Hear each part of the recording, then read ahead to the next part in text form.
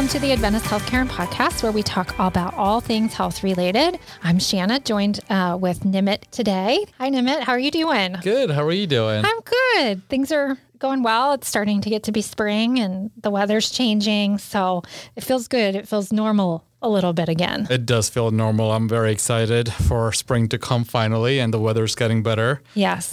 Today's my dog's birthday, so I'm very excited about that. Well, He happy turned birthday. 5 today, so we're all dog parents, so we love that. we get a lot of pupcakes today. Oh, I love that. I love that. Thank you. That lifts all of our spirits a little bit. Dogs fix everything. They do. I agree. They bring smiles to everybody's faces. And if you're a cat person, I have cats too. I have 2 dogs and 2 cats. They both bring me joy. So today we are joined by Betsy Jenkins. Welcome, Betsy. Thank you so much for having me. It's You're great welcome. to be here. Thanks for being here. So Betsy is a wellness consultant at our Aquilino Cancer Center. She's a licensed clinical professional counselor with many years of experience as a wellness program director and counselor working with cancer patients and their families. So we're glad to have you here today. Thank you. So we have a little bit of a tough subject today, maybe for some.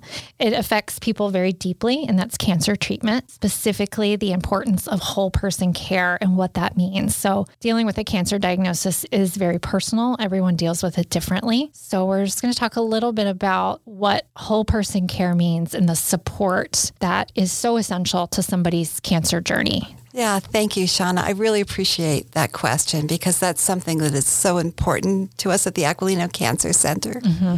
I think you really nailed it when you said each person's experience is very personal to them and very different. Okay. But I think one thing all cancer patients have in common is that moment when they are diagnosed, their whole world changes.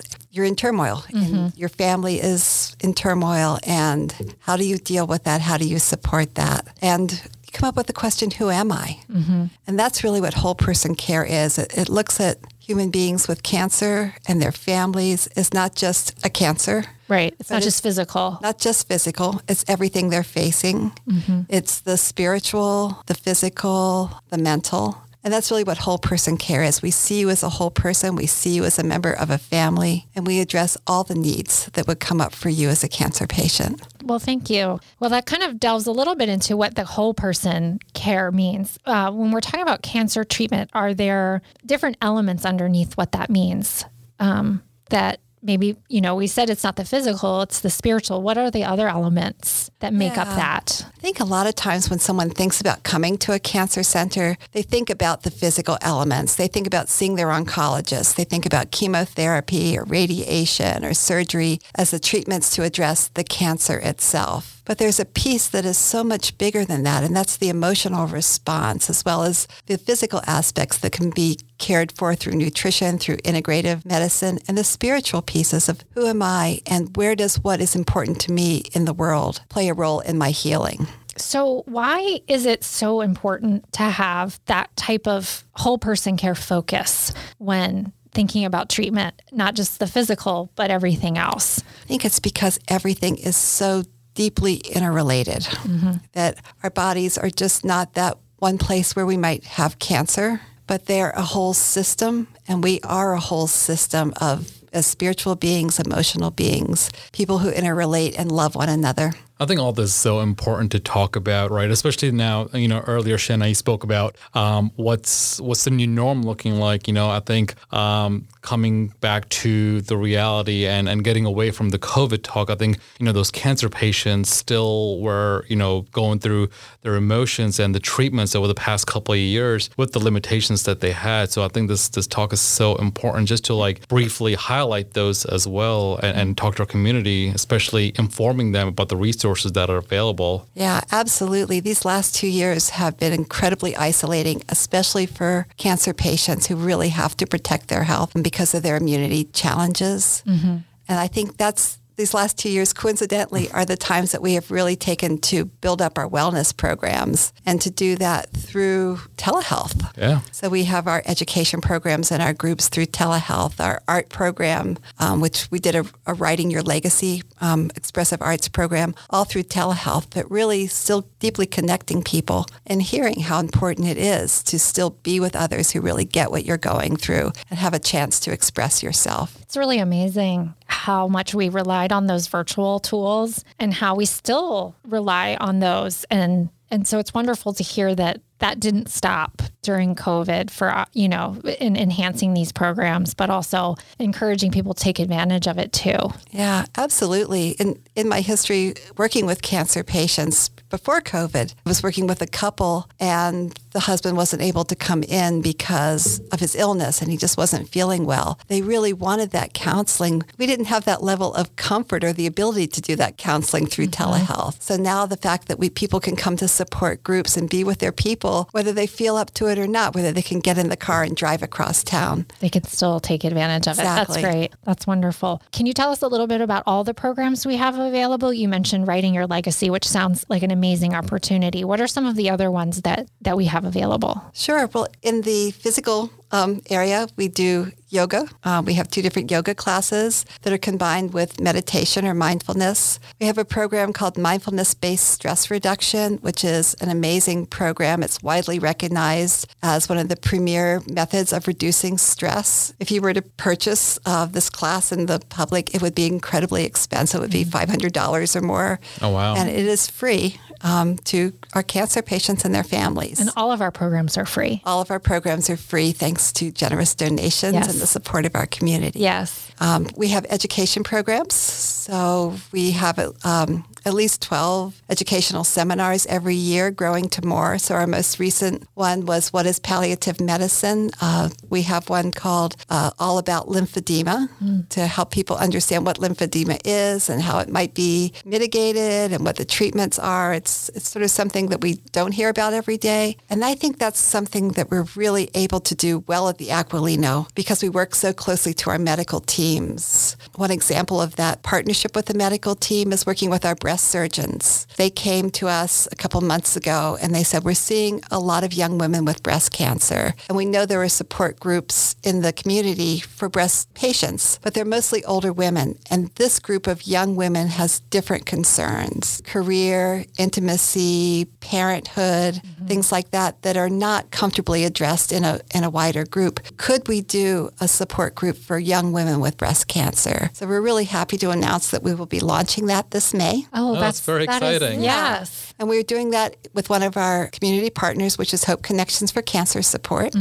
So just really happy to be launching that. I think it speaks to, because we have everything under one roof at a place like the Aquilino Cancer Center, it makes it very easy for the doctors and the other healthcare providers and the counselors and all of the services to work together to find these opportunities to address needs that we didn't even know about. I never would have thought, I'm over 40 and I think to myself, if I ever was faced with something like that, I would take advantage of that, or wouldn't even occur to me that, I would have different needs than someone older. Right. But I think that raises a good question, right? Like how do people learn, or how do people find out about these resources? I mean, we live in healthcare and sometimes we don't even know where to look for or how to get those information. Right. Well, I can tell you the easy answer, which is you can go to our website. All of our classes are there. Yeah. But in that moment when you're in shock and your world has been turned upside down, how do you know what you want? So a few ways we deal with that at the Aquilino is each patient fills out a distress screener when they come. So we're screening to see about your mood and how you're feeling. But it also provides a chance to really look at the things that we can do to support you. Nutritional support, free wigs, transportation, all the different needs that our navigation team, our nutritionists, integrative medicine, our counselors, our social workers can do to support you. So what I would say to any cancer patient is don't just talk to your medical team about your medical care. Ask them about what support there is there for the psychosocial needs, either where you're being treated, like at the Aquilino or White Oak, or are you being treated somewhere else, but they can work with community partners. Just speak up because there are a lot of supports out there. And I'm sure the families are heavily involved with that support as well, and they're going through their own emotional turmoil. Absolutely. So what recommendations do you have for the family members who may have their loved one with cancer diagnosis? Yeah. I would say to recognize that cancer diagnosis is not received just by the individual with the cancer. The whole family receives the diagnosis, that a spouse, caregiver, as well as all the children, regardless of age, are impacted by this diagnosis.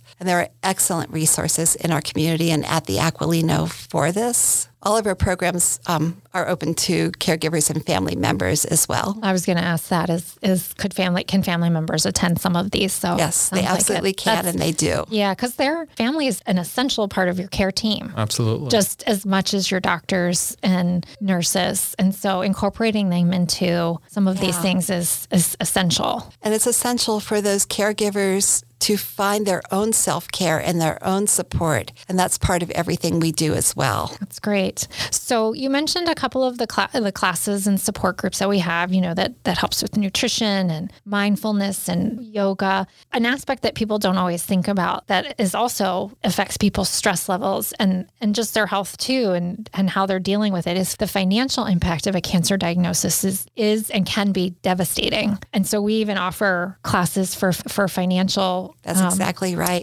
Education as well. Mm-hmm. As part of our educational series, we offer a class looking at financial questions to help avoid what we call financial toxicity, which often comes with a cancer diagnosis, as one or both people and parents in a family might have to cut down on their work hours. Mm-hmm. There's, of course, more medical bills and other stressors you don't even look at. So being able to stay financially healthy is really important. We offer the financial class. We also have social workers that can help you even look at your bills and figure out how to make heads and toes out of EOBs and duplicate billings and things like that. Yeah, I can't even imagine. We said from the very beginning that we wanted this podcast to be to help people understand healthcare because it can be hard, and you have a cancer diagnosis, and that's just an aspect you don't even want to think about, Right. Yeah. But then we have the support to help you navigate it, which is so important. Right. And to recognize that it's normal. Yes. There's a lot of power in groups. And when you come to one of your classes, you're with other people experiencing cancer and experiencing all these other aspects of that challenge. Okay. So one final question. What about beyond treatment? Are there programs available and around for survivors? It's through my years with Adventist Healthcare and learning more about cancer and its journey. It doesn't end just because your treatment ends. You still have stressors, you still have concerns and fears and risk. Are there programs or words of encouragement or anything like that we have for our survivors? Well, I'm really glad that you mentioned survivors, because certainly the cancer experience doesn't end when your treatment ends. Mm-hmm. It goes on. One way that a survivor is actually defined is from the moment of diagnosis on, because at the end of treatment, it's not over. And our programs are open to survivors as well. Okay. And we very purposefully design programs in areas for newly diagnosed, in treatment, through survivorship, and even with people with advanced cancer. Like, these different groups are really where sort of groups of specific needs fall. Mm-hmm. So we make sure that our programs fall across the board to provide that full support. Okay. And I think having that support groups for each of those different stages is support groups, programs, educational things. One other thing I wanted to mention is so important in building these programs is we can do what a cancer center with medical team can do best, but it's also really important that we work with our community partners. So I mentioned sharing support group leadership with Hope Connections, and we also work with an organization called Caring Matters, where we share a community resource specialist. And this is something that I've never seen anywhere before, and it's really unique to the Aquilino and White Oak Cancer Centers. But this community resource specialist can hear about a need with a cancer patient and work with that family and find a unique solution in the community. So either she can bring in volunteers from Caring Matters who come into the home for companionship, for shopping, lighthouse work, things like that, but can also really draw on just amazing resources like finding a grant for a cancer patient who was a dog breeder who needed to find dog care for all those dogs she could get her surgery, or a beach home, or funds to be able to put in a ramp to enable a husband to get his wife to treatment. Little special things. It's just amazing that things like that happen. Yeah, it's amazing what we've been able to build at the Aquilino Cancer Center. And now that we have the White Oak Cancer Center, which is newly open, these same resources are available there as well. Mm-hmm. Well, Betsy, thank you so much for sharing this important information with us today. Is there anything you want to add that you don't think we mentioned? I guess the one plug I would put in is this month is National Healthcare Decisions Day month. Okay. So it's a time for people to look at advanced planning, no matter where they are in their life, 18 years of age and older, to really think about what you would want in your life. You were not able to speak for yourself in a medical condition and who you'd want to speak for you.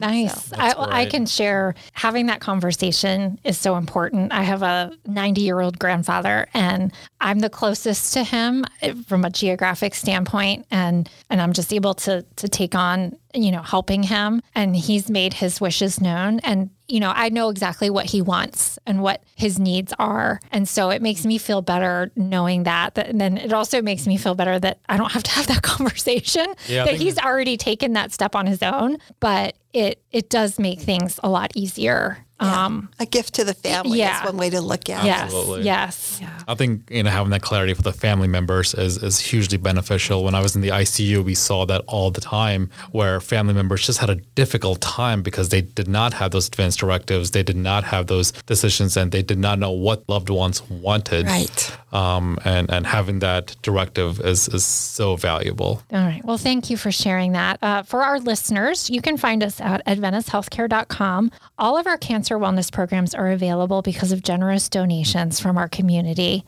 So you can learn more about our programs and what we do at aquilinocancercenter.com. And we will put all of this information up for our listeners to find, maybe information about the Around the Kitchen table, maybe some more information about Aquilino and some of these other community partners. We'll make that available too. Great. So thank you. Well, thank you. Thank you, everyone. Thank you. For our listeners, don't forget to click follow or subscribe wherever you get your podcasts. So until next time, thanks for listening.